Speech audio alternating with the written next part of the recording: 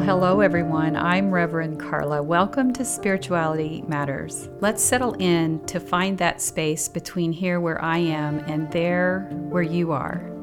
And be reminded that the holy transcends our physical bodies, and our time together is just as sacred and meaningful as if we were sitting beside one another. Okay, let's get started. Today's podcast is titled Turning Toward the Light. And I always think it's wise to prepare you for our time together if what is arising may require some gentleness and some space. And today is one of those days, beloved. This topic may have an element of unpacking that will require a beautiful phrase that Mackenzie gave me, pause for breath. I say this to encourage you to be mindful of your tasks as you listen to this podcast. It doesn't mean that you can't multitask. But it also may invite you into a deeper conversation with yourself when you're able to sit and think about or process some of the things that we'll discuss. And this is one of these podcasts or opportunities to use this as a contemplative practice. So many of you ask me about what does a spiritual journey look outside of organized religion, where you're looking for components to put into your life. And so often I encourage you to pick up a journaling practice, because even though you might not actually enjoy the physical part of writing, you can also do it on an iPad or anything like that, or you could also speak it. There is an invitation for the soul to have a voice into your life by taking what we discuss and asking yourself, how is this applying to you? How is it speaking to you? So this week is the keeper of one of the most sacred days of the year. This day impacts all of humanity in some way. Now, you may be assuming that I am speaking of Christmas, and I am not. I am speaking of the winter solstice. But please, do not consider me heretical if I'm not, because I am someone with Christian roots. So Christmas holds a sacred for me. It is indeed a holy time, as it does for the millions of Christians around the world. But we also know that it has become heavily commercialized. And there will be many households that will be celebrating Christmas morning and never even acknowledge that this is a holiday that was set up by the church to celebrate Jesus' birth. Now, I want to just divert a little bit and talk about that, because that is important, because we really don't know the actual date of Jesus' birth. There is not consensus among scholars as to how December 25th came to be the holy day of Jesus' birth. What we do know is that the Bible is silent on this. We do not have the date. The earliest Christians would not have celebrated this date. This didn't even happen until, I believe, the 3rd or 4th century in Christian history. And some will say, well, perhaps it just arose out of divine providence, that we became aware that December 25th was that date, that somehow miraculously over time, we just began to know that that was the date that we needed to honor Jesus' birth. But in all due respect, that is so weak for me. There's just too many other things in history, in Christian history, and in looking at the context, that tells us that there was more in line with the reasoning behind why the church leaders chose that date. And we're going to talk about that a little bit. So what had happened over time is that the church leaders would piggyback on an ancient ritual that would disrupt the focus of the people who were really honoring earth-based rituals, and try to direct that attention or that passion and that devotion for those rituals into the church. So in other words, that's why you see holidays around the solstices and the equinox, because the people understood the power of the seasonal cycles and how it was their source of life. So the churches mandating their participation in the church rituals was very easy for them to do, because they held the power. It very much was blended with government power as well. So you could mandate participation in the church rituals and also create punishment for participating in the earth-based rituals.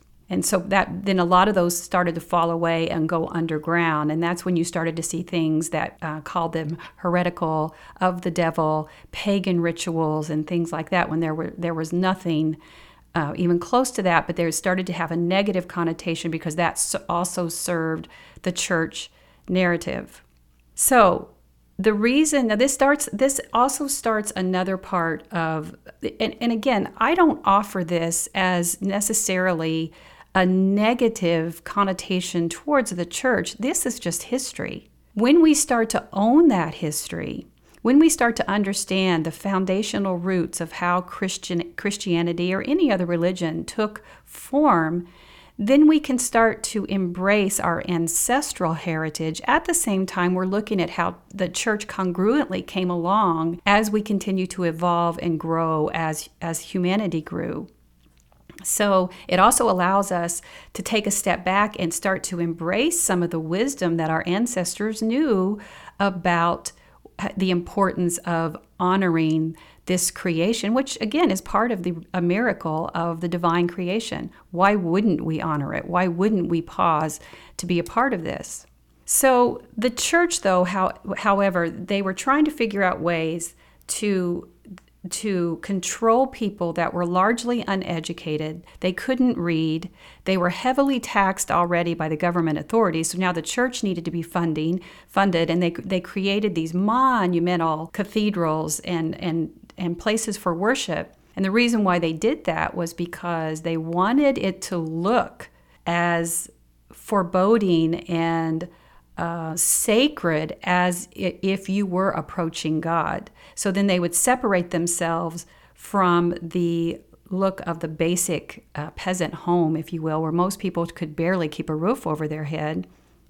And you turn to look at the church, then of course you would be honored to be a part of something that was so elegantly laid out, and also rich in history and rich in all the things that would adorn those cathedrals. They also controlled the wisdom, because at that time the Bible was only known, when the Bible was originally written, it was in Hebrew and Greek, and then it was translated into Latin. That's called the Vulgate. Okay, so the only people in the 4th century who, once the Bible was translated into Latin, the only people in these regions that could read Latin were in the church. So if the people wanted to hear the Bible read, they had to go to church. So, and they were hungry for this knowledge. There was a desire to be a part of it. So then the priests could read the Bible in Latin, and then they would translate in English what they were saying. So you look at how much power that created. The people believed, when you hear things about being spoon-fed from the pulpit, this is exactly the system that was put in place in the 4th century, where people needed the church leaders to get the knowledge, and when they had the desire to try to figure it out. So as time went on, and people began to blend and travel and get more aware about other people's culture, there was also a desire to translate the Bible into other languages. Now, there was much resistance in that, and I don't think I don't think I have to tell you why, because the more times that language the Bible would be translated into other language, the less power the church authorities would have. So here's an example I found during my research. And again, all this will be in show notes. We have show notes for every podcast, and they'll be uploaded, and you can do your own research on this. But a man named John Wycliffe in the 14th century, he was from England, and he was a vocal opponent to the privilege and power that was in the church. So in other words, he committed his life to translating the scripture from the Vulgate, the Latin version, into as many languages as possible, especially English, so that people could read it for themselves. Well, the church wanted to make such a point about him being considered a heretic for doing that when he died, after he was dead, he was excommunicated posthumously. And you know what they did to put a final exclamation point to that? they exhumed his body and they burnt it. Now, you talk about the beginnings of fear-based theology right there. If you want to make a point to the people about how fearful they should be for reading the Bible in English, because the point is that even though you can read it, you can't understand it. What better way to do it than exhume a body and burn it, leave the body out to decompose in front of you so that you never forget that it is a sin to read the Bible for yourself. And then other people came along after that who still were going to suffer brutally for this, but they started to translate the Latin version of the Bible into Hungarian and different languages. And one of them was a gentleman named Jan Hus, and he was also declared a heretic and burned at the stake. This just keeps going on and on and on, at how many people were burned at the stake for translating the Bible. So when you sit at your home and you're looking at that English version, and you think that you just got it from the Bible store or Amazon, think about the history and the people who risked their lives and more than likely lost their lives to begin the journey for us to have the luxury to have that book in our home, because the established church fought it vehemently. And in the end, the people won. And can I say a hallelujah and an amen to that? So, and that's where I also like to put a exclamation point, because I think it's important for us to put things in proper perspective when we talk about the separation of not only church and state, but also the importance of accepting our history and creating a line between what is organized religion and what is the mystical side of the Christian faith. Those are two different things. So when we look at what religion can do, and not all of it's that way, but when we start to own the fact that humans made mistake inside religion, then we can start looking at what we're doing now that can also be construed as a mistake. We have to be able to approach our beliefs in that way. Who are we oppressing? Who are we suffocating with our beliefs because we're staying rigid in them? And that's just an invitation for all of us to always be considering that, because, again, it used to be very common to just kill people who they didn't agree with. Now, all of this is important because in the 16th century, when Martin Luther, this brave young man, walked up to they think it was the church doors, but there's all kinds of scholarly disagreement, and nailed his 95 Thesis, knowing his life was at stake, which was the start of Protestantism. This is the kind of courage it takes to change things inside organized religion. And I pray for all of us to always have to walk with that kind of courage, not to be afraid to push back on things that don't make sense, especially if it's oppressing another human or another set of people, and always ask questions, because that is the root of Protestantism. It's the root of growth, because really our spiritual growth is between us and the divine. It doesn't need to filter through an experience of an organized religion. An organized religion can certainly enhance it and bless it with community and support and guidance and wisdom. But when it's all about controlling the individual, we are losing our way.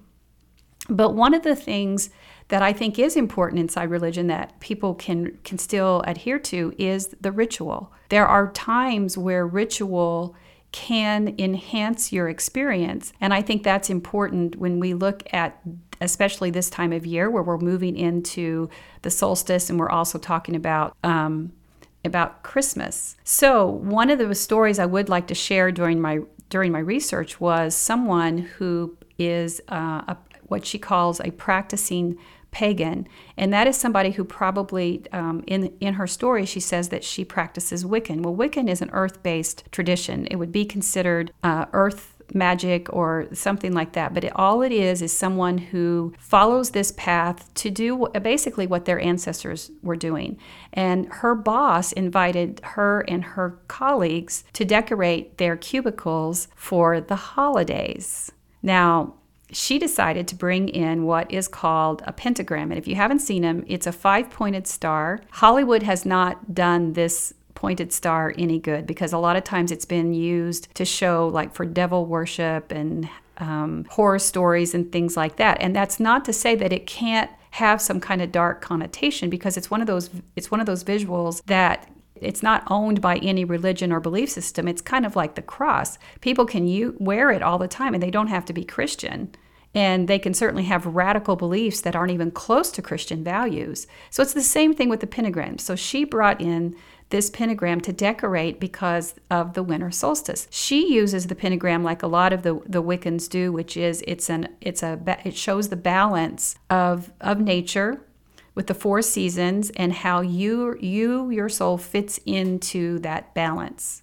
That's how her sector of Wiccan uses it. Well, her boss quietly came to her and said, I'm going to have to ask you to take that down. One of your colleagues is a Christian, and that's making her uncomfortable because that's of the devil. So she was very upset about this, because just based on that Christian's view alone, without talking to the woman at all, without understanding her experience, that the boss arbitrarily made the woman take down the pentagram. To me, this would have been an opportunity for all of the people to come together to look at what exactly was happening during this time. And if you've been following me, especially throughout December, I've been talking about the other holidays that show up during this time and why it's important, the wisdom that we can learn from the different holidays from world religions that sit here for us. So I feel like that was a really sad opportunity that was missed for all of them to understand. And now she feels like she can't openly express some of what her beliefs are, because she was made to suppress her beliefs, even though her boss said, bring in, quote, things for the holidays. But what that means is there's this big umbrella of the holidays that everyone assumes is going to filter through the Christian faith. And I'm sorry that that's happening, because even the Christian can be blessed by understanding the sacred wisdom of the winter solstice. So let me say that again. Now, if you've gotten to this point, you're more than likely not a troll just here to attack me. I think that you're here because something I'm saying resonates with you. But sometimes if what we're discussing is filtering through your Christian experience, this can be a little unsettling, because I'm inviting you to deconstruct a little bit, look at how you're filtering some of what I'm saying and how that might make you feel uncomfortable. But this really is a sacred time, even for the Christian, to step out of the just preparing for the Christmas time and looking at what the wisdom and how that can prepare you for the upcoming year and what the winter solstice actually means. Another way of saying that is, y'all, we just need to simmer down a bit. We just need to give everybody a seat at the table, and let's see what can happen here. And this reminds me too, because sometimes people will say, well, I'm a pagan. And a lot of times when that was used in my Christian heritage, that meant you were of sin, you were of the devil, you were a heretic, you were blasphemous, or something like that. But in reality, what a pagan is, it just means, if you just go look up the definition, it just means it's someone who holds a belief that isn't found inside an organized religion. That's it, folks. So we have globbed on different definitions for it that really need to go away, because pagan is actually for all of us. Any one of you, no matter what belief system that you're sitting in, if you're celebrating birthdays, if you have a wedding ring on, if you are doing anything that comes from another tradition, you are grabbing in and using pagan beliefs as part of your life values of how you journey through life. You're just not seeing it. So it's time for us to embrace the pagan rituals that we bring into our life, because we do it all the time. And I think of that, some of you follow me on my social media platforms, especially on TikTok, which TikTok has been known to be the dancing teen app. And I think I've told this story before, that many times I really did hear from on a sacred level that I was to go to TikTok. And now if you see, I've had several videos that have gone viral. And what's interesting about that is, as a boomer, as someone who's from that demographic boomer age, that is kind of funny to me. But there have been times in my videos, either in my videos or in my response, I'll say something about being a boomer, and people will inevitably come back and say, "Aw, you're not a boomer. You're really nice." Like, okay, so again, there's these younger generations who are seeing that I'm labeling myself in a denigratory way when I'm not doing that at all. A boomer is nothing more than a demographic subset of what year you were born. And so for me, born in 1961, I'm barely in there because I think it goes to 1963 or 64, but I am a boomer. So I can't change that label. But isn't it interesting that I think a lot of the Gen Zs and some millennials see that as being negative, because I think a lot of what you see it happening with some of the rigid beliefs that come from that time that certainly is not anything that I identify with. So, okay, moving on. Let's start with the word Yule.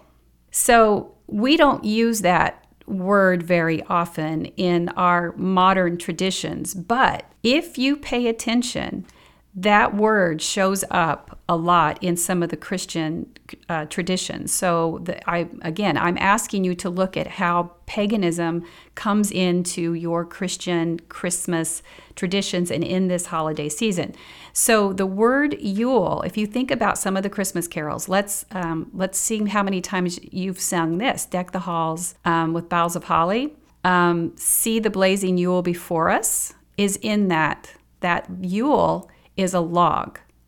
Okay, so see the blazing Yule before us. The Yule is a log, and it's a fire, because that is going to hold that for a minute, because I'll tell you a little bit about the Yuletide. There's another one that says the song Have Yourself a Merry Little Christmas, where it talks about make the Yuletide gay. Okay, so Yule or Yuletide, traditionally it means this season of winter somewhere between the winter solstice. So it was usually a multi-day where they would celebrate for several days during the winter solstice. And so a big bonfire would be lit at that time. And what it was a celebration because the light was returning. The people knew that we had hit the part where the light, the earth would now start moving towards the light, and the days would start getting longer. So this predates Christianity. This has been going on for a long time. So they would pick the biggest tree that had the biggest logs, and that would be the Yule log that would burn during this entire season of Yule, this entire celebration, so that they would celebrate the return of the light. And it also symbolized protection for the loved ones, because you have to know that even though this is celebrating that the light is returning, the cold is still going to be among them. They still have a lot of winter to leave, because in our modern times, we call this now the meteorological winter begins. Now, they wouldn't have called it that. But we know that some of the coldest days are ahead of us, even though we've hit the place where the light returns. And there's a lot of symbolism in that. So they're also celebrating the return of light, but also asking for protection for their loved ones, because there's a lot of cold still left to endure. So then the Yule log, once people became more modernized and they had houses and fireplaces inside their home, they would then bring the log inside into their fireplace so that it became more contained.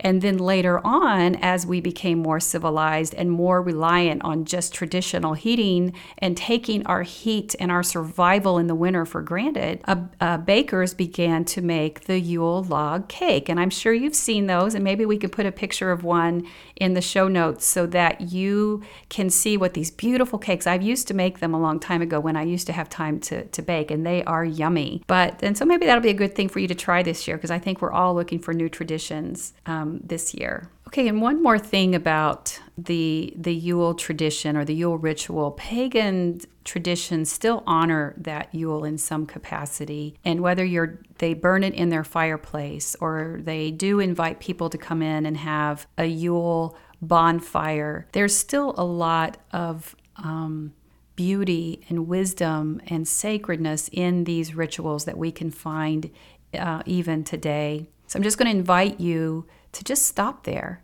and consider how that has evolved over time, and is there a pocket, is there an invitation there for you to expand your experience in December to include a Yule experience? Because you're singing about it. So in some ways you've claimed it. So how can we then invite our ancestral heritage in by doing that? The last thing I would ask is that you not spiral into judgment.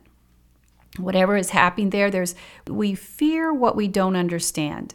So this is an opportunity to understand someone who is not necessarily honoring or recognizing the Christmas as being the only reason to bring in the sacredness of this month. They're looking at what has always been here and bringing it into their lives. This is the way we allow our common humanity to journey together. This is the way we come along beside each other. That's where we create a table of spirituality that's big enough for all of us. And that's why the winter solstice is for everyone. Because even if we're going to take for granted that we're going to stay warm and we're going to have food and we're going to survive, there is still wisdom for us to pray and hope that the light is going to return, to be grateful that the earth has now shifted. This is a season that is a time for patience. It's like the one symbolism I saw of someone who honors the winter solstice is, she said, it's like the time of an expectant mother, a woman who desires to bring forth life. She can sense the spirit of this child in her, but she still must wait. She still must wait. And that's what the winter solstice is, because yes, the light, the earth has shifted, the light is coming, but there will still be many more nights of darkness and cold. So for us physically, even though really the changes for us, we go inside more here in the northern hemisphere. We go to the wall and we click on the heat, but there is still a wisdom for us to slow down. Just as nature goes to sleep, there is wisdom for us to take a pause, put a blanket around us maybe, grab a cup of warm tea or cocoa or coffee, spend time with loved ones and listen rather than speak. And again, we might have to get creative here because we're still in the middle of a pandemic and it's time for us to figure out what connection means to us. But what we do know that underneath the ground, the earth is sleeping. Now, even though we can't see anything that's happening, the earth knows, the earth can sense. So when as the days start to get lighter, things are happening there as the seeds begin to germinate. But they know it's not time to come out yet, or they could be hurt by the cold. So what this tells us is that there is wisdom in resting. We simply cannot keep going at these frantic paces, especially here in America, as we tend to do. Rest is necessary for growth that comes to us at a later season. That incubation period is important for all of us. So if we fully understand this opportunity to experience the holiness, the divine presence inside the winter solstice, it has nothing to do with a religion. It has everything to do with common humanity. That doesn't mean that you are being sinful. It means that you're stepping outside of your theology or your dogma long enough to see that you have something more in common with your neighbor, with your community, than what you think.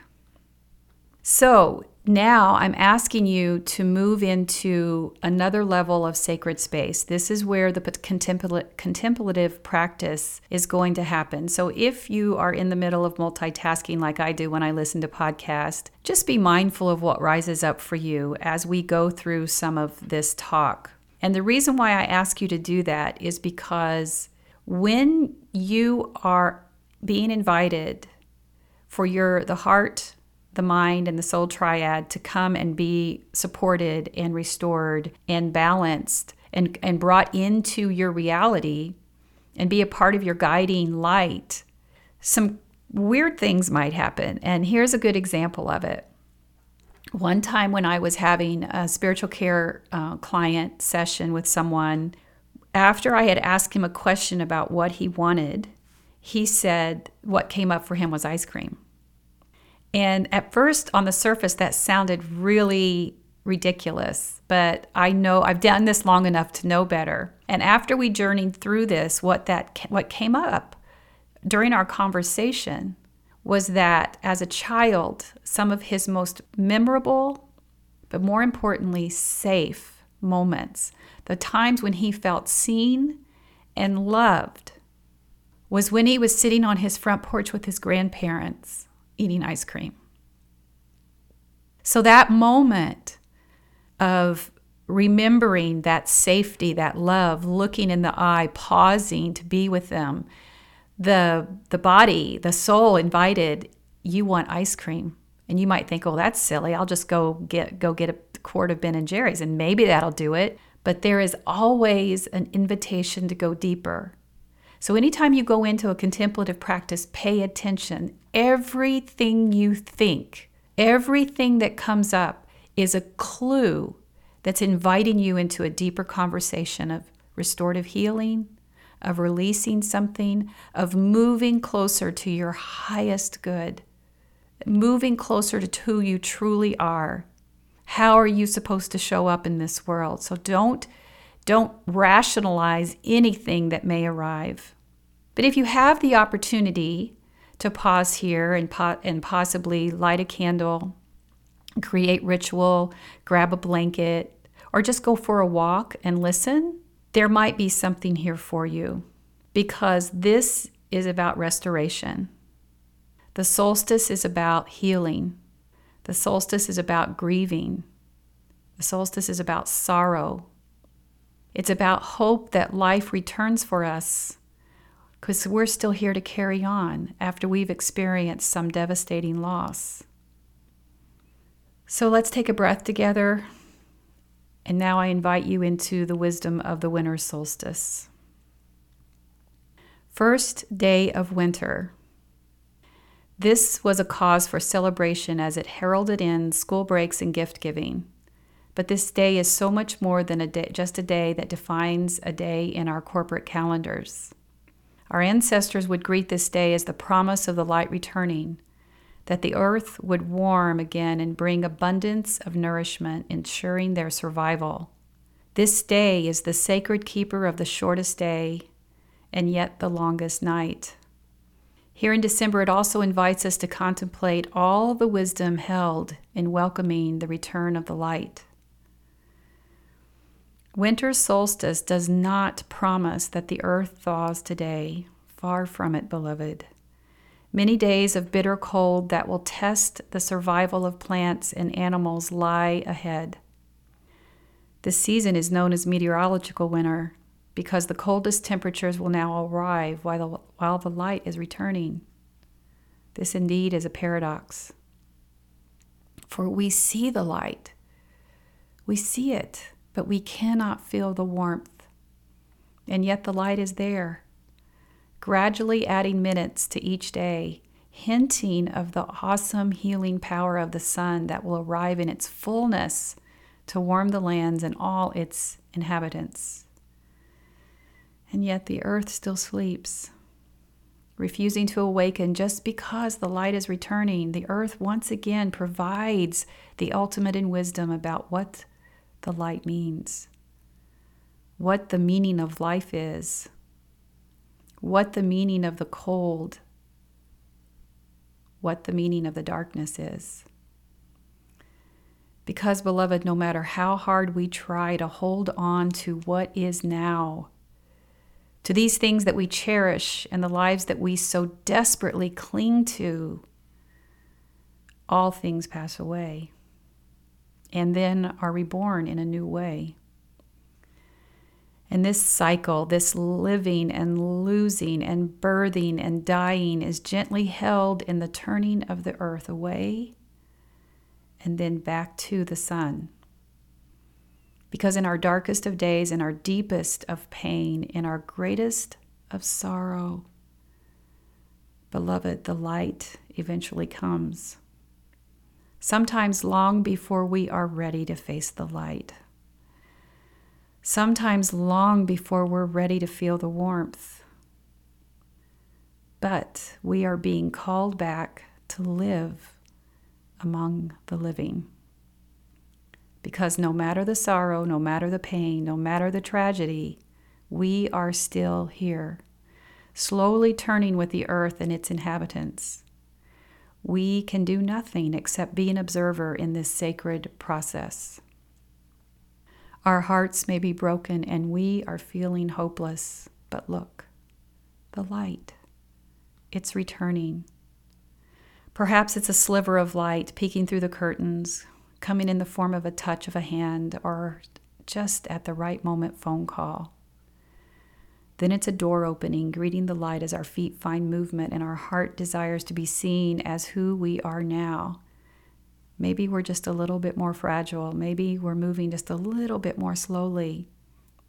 Maybe the light hasn't fully warmed us. Maybe the light can never fully warm us. But one day the earth will feel warm again, and our bodies will long to feel the soft grass beneath our feet.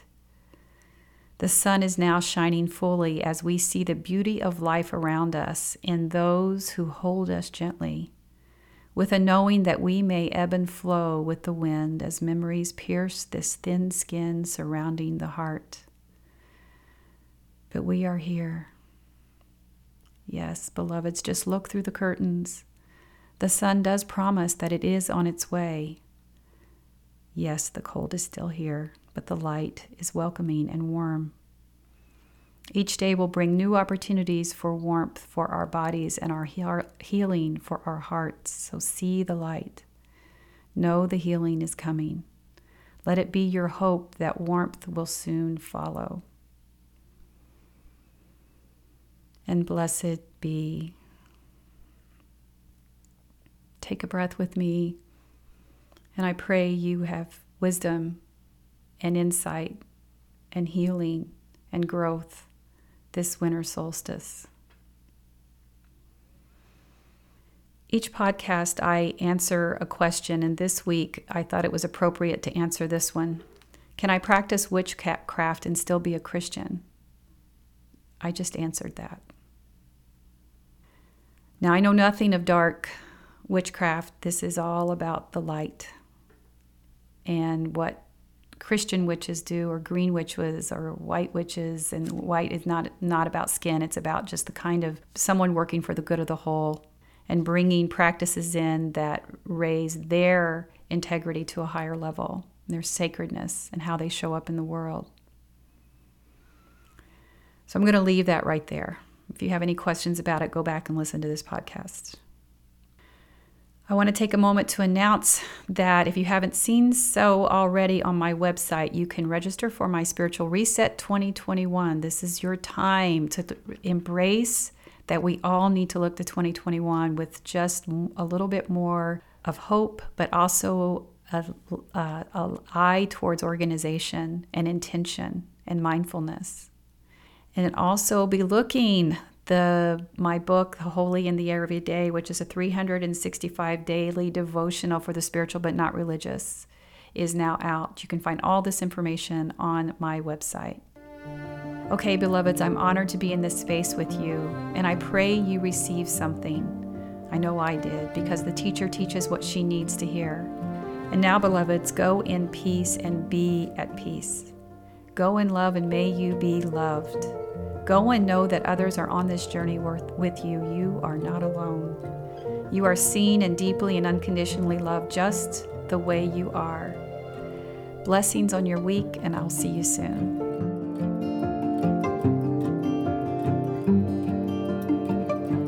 If you like what you heard today, be sure to like and subscribe to Spirituality Matters wherever you listen to podcasts. To have your question featured on an episode, email us at spiritualitymatters@revcarla.com. There are 2 more Spiritual Reset 2021 masterclasses available for next week. Head over to revcarla.com to reserve your seat. You can find registration information for Holy in the Everyday at revcarla.com as well. And I've also linked them both here in the show notes for you.